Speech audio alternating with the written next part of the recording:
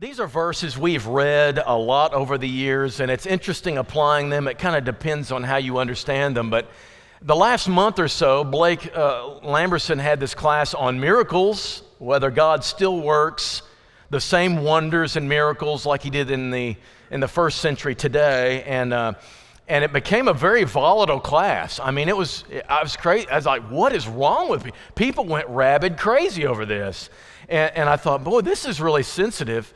And so I decided, I just want to say this. No one denies that God can do amazing things and still does. It's just whether he does them in the same way that he did in the first century is the question. And I'll just kind of give you my argument on this. It comes from Hebrews, and here's Hebrews chapter 1. Long ago, in many times and in many ways, God spoke to our fathers by the prophets. In these last days, he has spoken to us by his Son. God has given his final word in Jesus. This is the last word of the conversation. God has the last word, and it's Jesus and his apostles. He goes on to say in chapter 2 this: so we must pay more careful attention to what we've heard, lest we drift away from it. Pay attention to these words of Jesus. It's really important that we do that. The message declared by angels in the Old Testament proved to be reliable. Every transgression or disobedience received just retribution. You know, in the Old Testament, you were punished for not obeying. He said, how shall we escape if we neglect a great salvation like the new covenant? And he goes on to say this: it was declared first by the Lord. Jesus started it. Was attested to us by those who heard, so it continued by the apostles and those who heard Jesus. And it was borne witness. God bore witness by signs and wonders and various miracles. What were those miracles and those amazing gifts of the Holy Spirit for? To attest the message of the apostles and Jesus. That's what they were for. And then, with no more words to say in Revelation, it doesn't need to be that way anymore. There are still gifts, just not of the same nature as the first century. And so prophecy is one of them. Let's talk about prophecy for a second. Here's what prophecy is. I think it's not real clear, to be honest with you, but it's kind of a divinely given message for God's people during a time when access to his word was meager.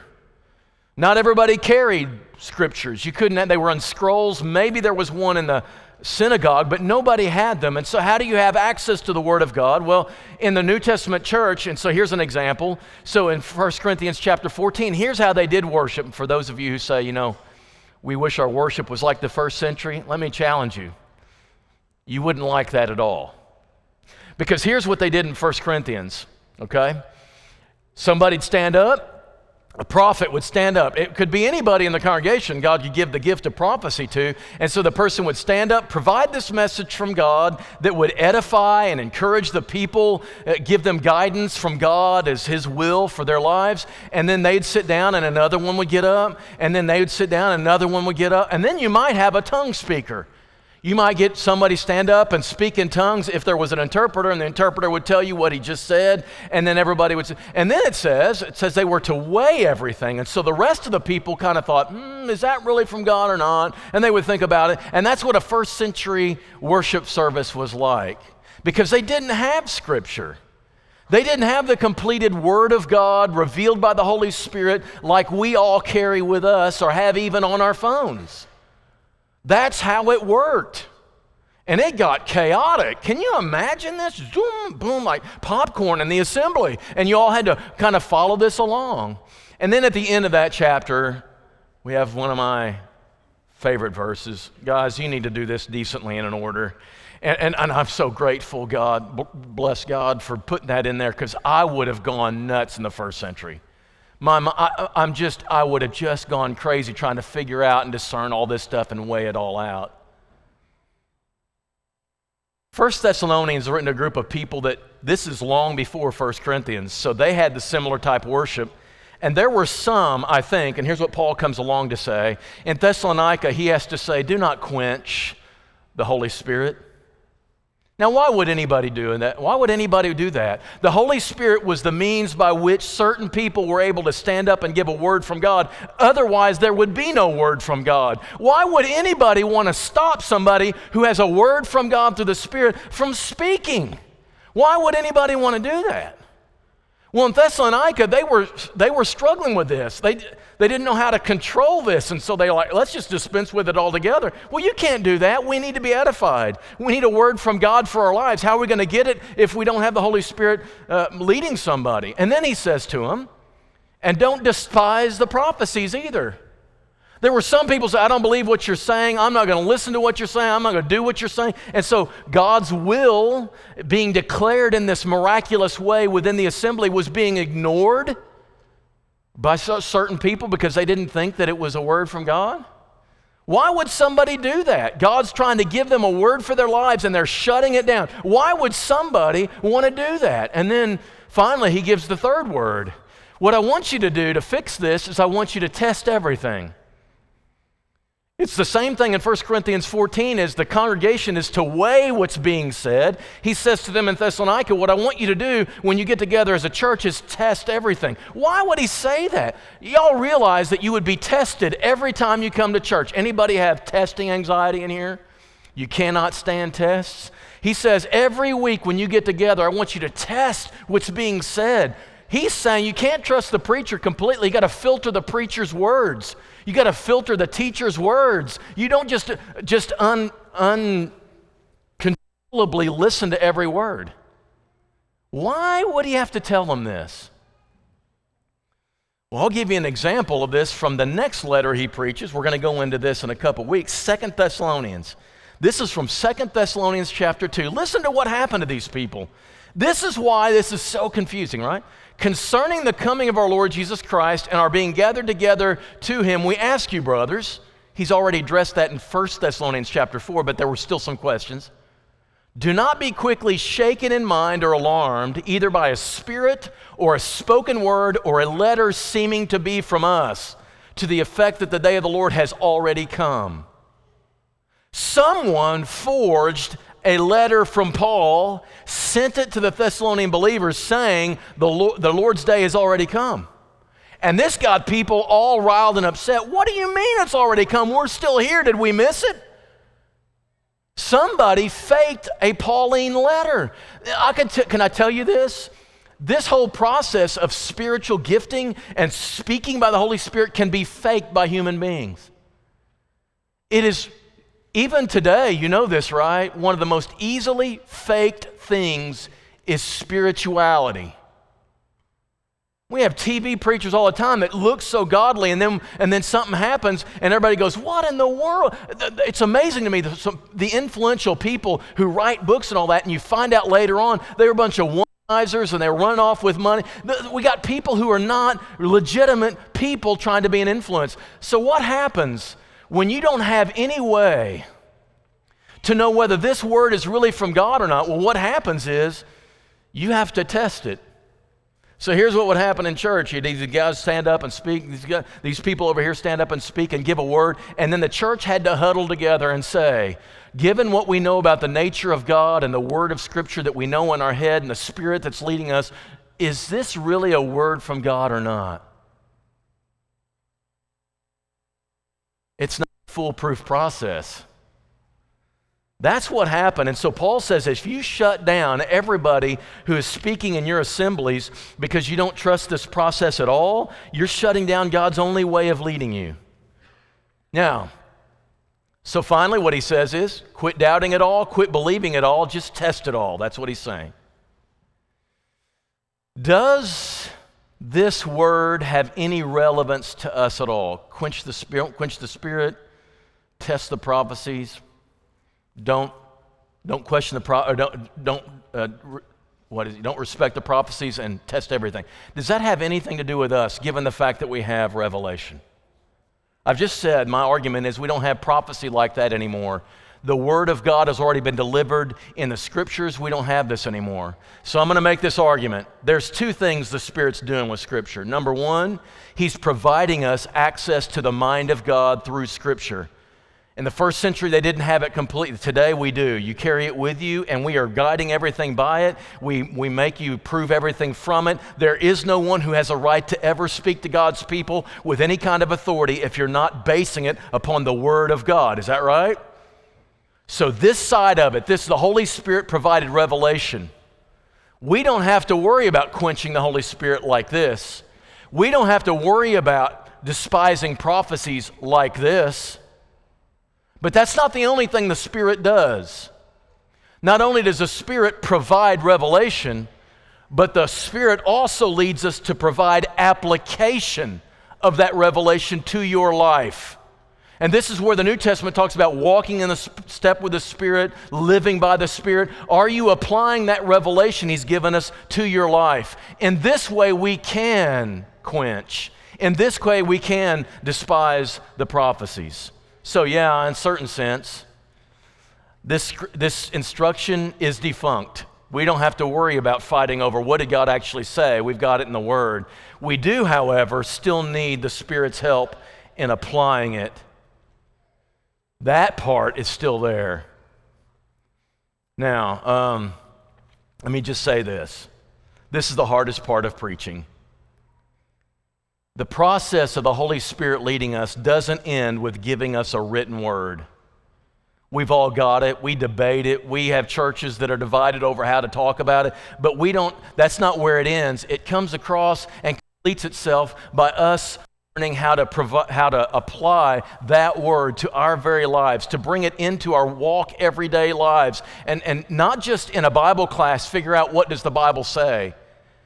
Because we have an awful lot of people that they'll get to Bible class, I want to know what it says, yeah, I believe what it says, and they'll leave it right in that classroom and go off to their life and not apply it whatsoever to their lives. We're supposed to be actually bringing that revelation into our lives and application so that it can be seen in the world. That process is difficult. And in that process, we can still quench the Holy Spirit. Let me give you an example from racism, for instance. You've got people who are racist, discriminating against people who are African American. They're a different color from them, and so they've been raised all their lives talking about this, using language that reinforces this. They treat them differently somehow as substandard human beings, and for some reason they haven't figured out that that's not scriptural. Even Christians do this. How in the world can you be a racist Christian given the revelation that the Holy Spirit's already provided? Is a person like that waiting for God to come down in the form of a Spirit-inspired messenger to say to them, maybe an angel, to say to them, this person's been made in the image of God and needs to be treated with dignity? Does this person need someone to come along and say, God doesn't judge by external appearances, He looks at the heart? Do they need somebody to tell them that? Do they need some kind of angelic being to come down and say to them, God is no respecter of persons. God loves everyone and places them right where He wants them. Do they need that revelation? They shouldn't. They already have it. This instruction is over here. We've had it in our hands forever. You can't be a racist person in your heart and claim to be a person guided by the revelation of the Holy Spirit. It's already been provided. The problem is they haven't walked it over here to their own lives. They haven't applied it, and for some reason, there's this obstruction right here. They leave that over there. They can answer the Bible trivia questions. They know it when the preacher says it, talk about in Bible class, but it doesn't go over Main Street in their lives and into their homes. They're quenching the Holy Spirit, not because they don't have revelation. They're quenching the Holy Spirit because they aren't applying that revelation to their real life. How would we do this? I think the Holy Spirit would guide me as a preacher to try to model this in a sermon. I can tell you this, preaching is fairly simple when it comes to the study stuff. I take a text, like today, we happen to be at 1 Thessalonians 5, 19 through 21. Don't quench the Spirit, don't despise prophecies, test everything, hold fast to that which is good, and avoid every appearance of evil. That's what it says, and by the way, it didn't take me long this week to figure out what does the passage actually mean. You know what it means? Don't quench the Holy Spirit, don't despise prophecies, test everything, hold fast to that which is good, steer clear of that which is evil. That's what it means. And that's easy, and a lot of sermons stay right there. A lot of preachers leave it right there because that's easy to do. It doesn't take much time. There's a big, long difference, though, between preaching that's like that and preaching that walks it over into your life and considers everybody in a Valley View Church of Christ context and says, how does that passage have anything to do with us on a daily basis? How in the world does it matter to you in your context? We got to study more than just the Scripture. You got to study lives. And this is not easy, and it's never complete, and it's not perfect. It's flawed. But we have to do this. And by the way, the preacher has to do this to model it to you, but then you have to continue it because only you know all the context of your life. Only you know all the places where that Scripture should land. And the Holy Spirit trying to set a fire. He's lit it with His Word, and He wants to rage that fire into your life, and He wants it to burn up some stuff, and it wants to set you on fire and excitement for certain ways to behave that Scripture. But whether you follow it or not, you could quench it or you could despise it. Preaching that's real and relevant takes that passage that is Spirit-inspired, believes and backed by the Word of God, and brings it into your life. I'm going to give you an example from a chapter before, 1 Thessalonians chapter 4. So back up to 1 Thessalonians chapter 4. I just want to model this, and then I want to tell you what all the problems that this is. I want you to have a headache as you leave here, trying to figure this out. I want you to go, I don't know how preachers can ever presume to do that. And then I want you to think, how am I supposed to be doing this? Because when a person preaches, the church, one person may have prepared something, but the church has a responsibility to test everything. You've got work to do as this sermon goes out. You got to figure out all the nooks and crannies of your life where it fits. So we're at 1 Thessalonians chapter 4, beginning verse 3. This is the will of God, your sanctification. Anybody believe that's true? I didn't hear any amens. Let me back up. Your response is to say amen. Here we go. So, for this is the will of God, your sanctification. Do you have any idea what that means? You just said amen, I believe it. It's in the Word, I believe that. Our sanctification is where God wants us to go. Amen. But what in the world does sanctification mean?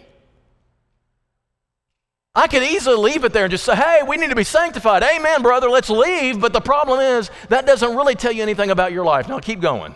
He says, you abstain from sexual immorality. I'm going to say it to y'all. We need to abstain from sexual immorality.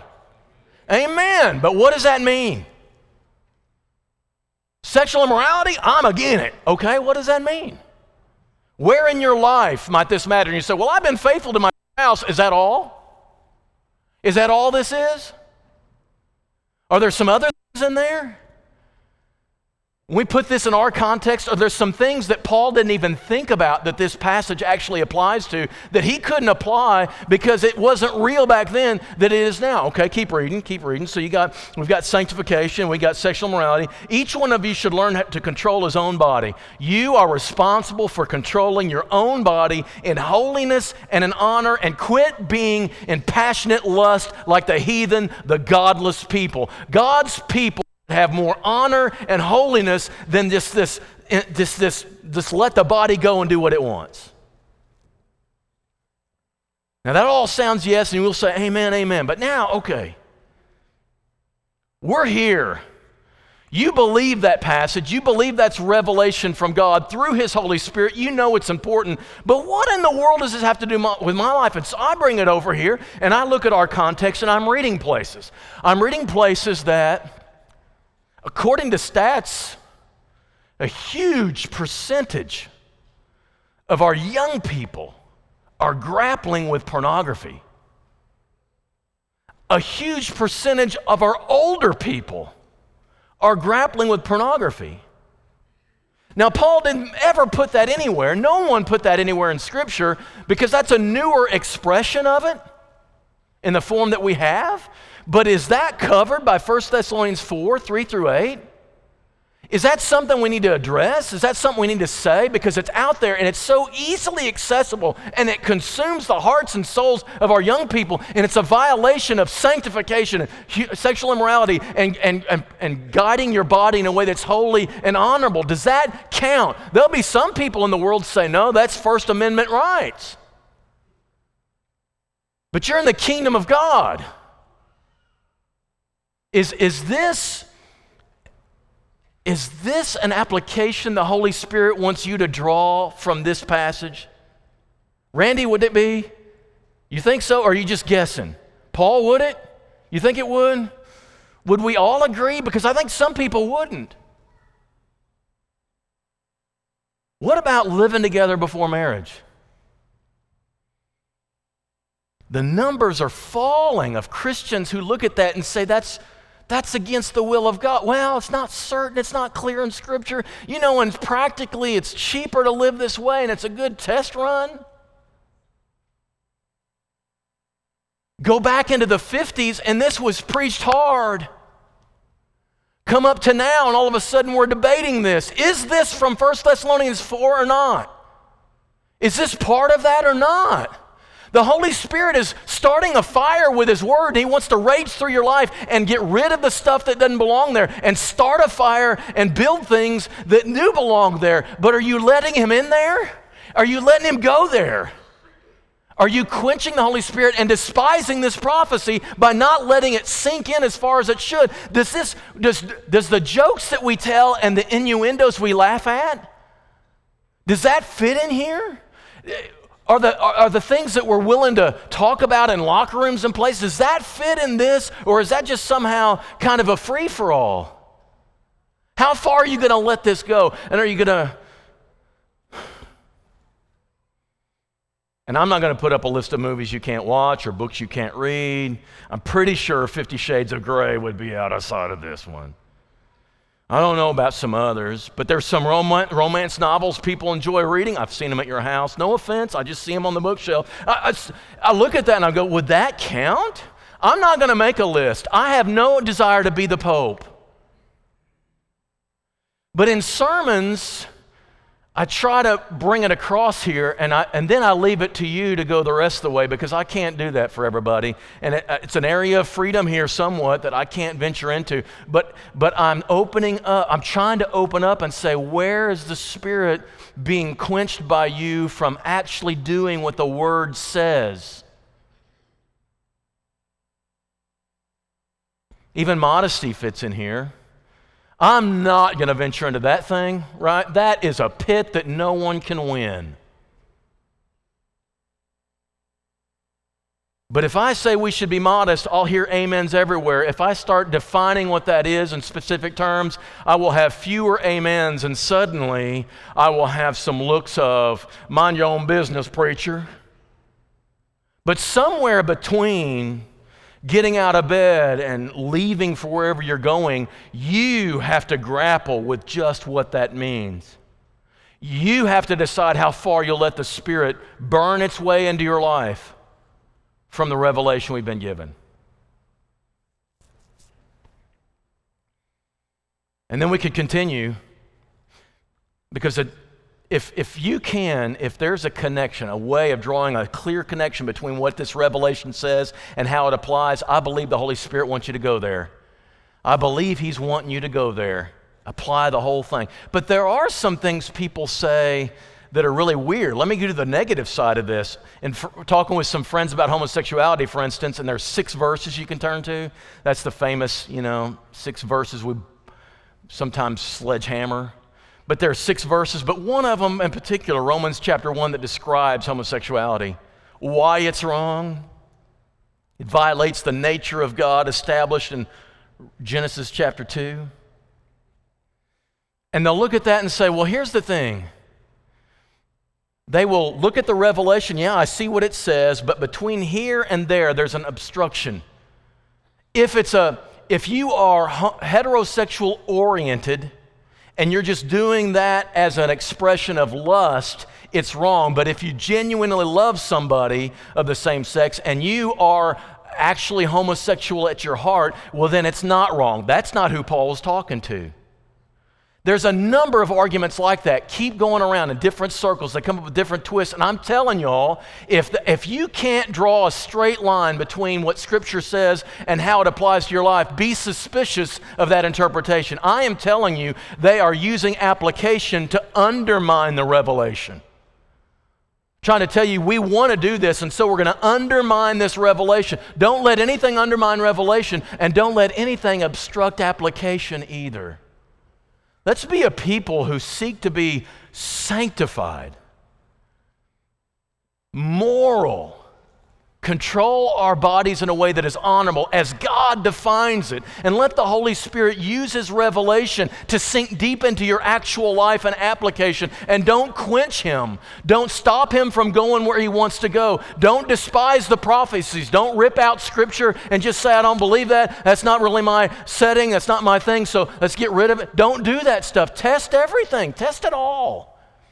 But when you test, have enough integrity to hold fast to what is consistent with the Word of God.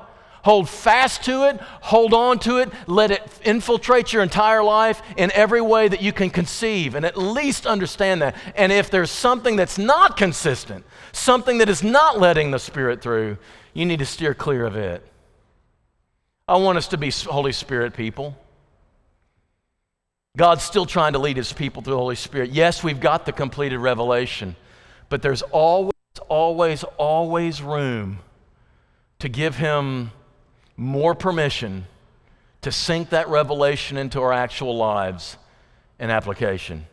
And in this passage, Paul says, please don't quench the Spirit.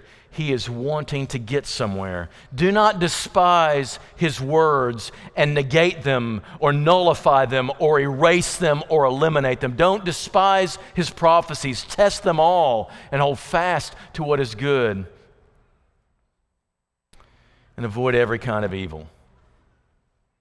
This kind of attitude afflicts everything. So like you are in Valley View Church of Christ, and here's what we're going to say. Because it's what Peter says in Acts chapter 2, the first full gospel sermon, first time that he uses the keys of the kingdom. So the first time that the full story can be preached and applied to the lives of hearers, he uses those keys and he says, here's how you open the door to this.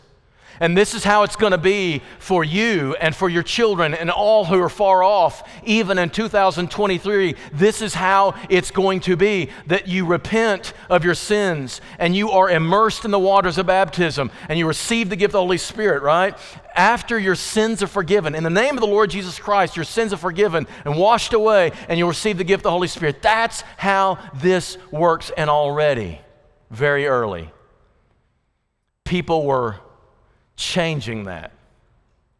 They were altering that, trying to find different ways that appeased people's comfort zones a little more. Let's not do that. Instead, let the revelation speak.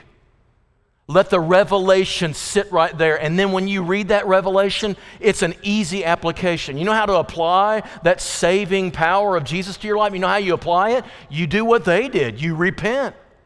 You are immersed. Your sins are forgiven. The Holy Spirit comes into your life and you're added to the church. Let's just leave it right there. Just leave it right there. That's how the Spirit communicates. That's how He worked. That's how He still works. If you are subject to the invitation this morning, whether by that, how do I get in the kingdom, or how do I allow the Spirit to work more and more? It's that revelation applied to your life. And let's not quench the Spirit or despise prophecies. Let's cooperate with the Spirit and respect His revelation, submitting to it in obedience. And whatever act of obedience, any responsive obedience you need to make this morning, make it right now as we stand, as we sing together.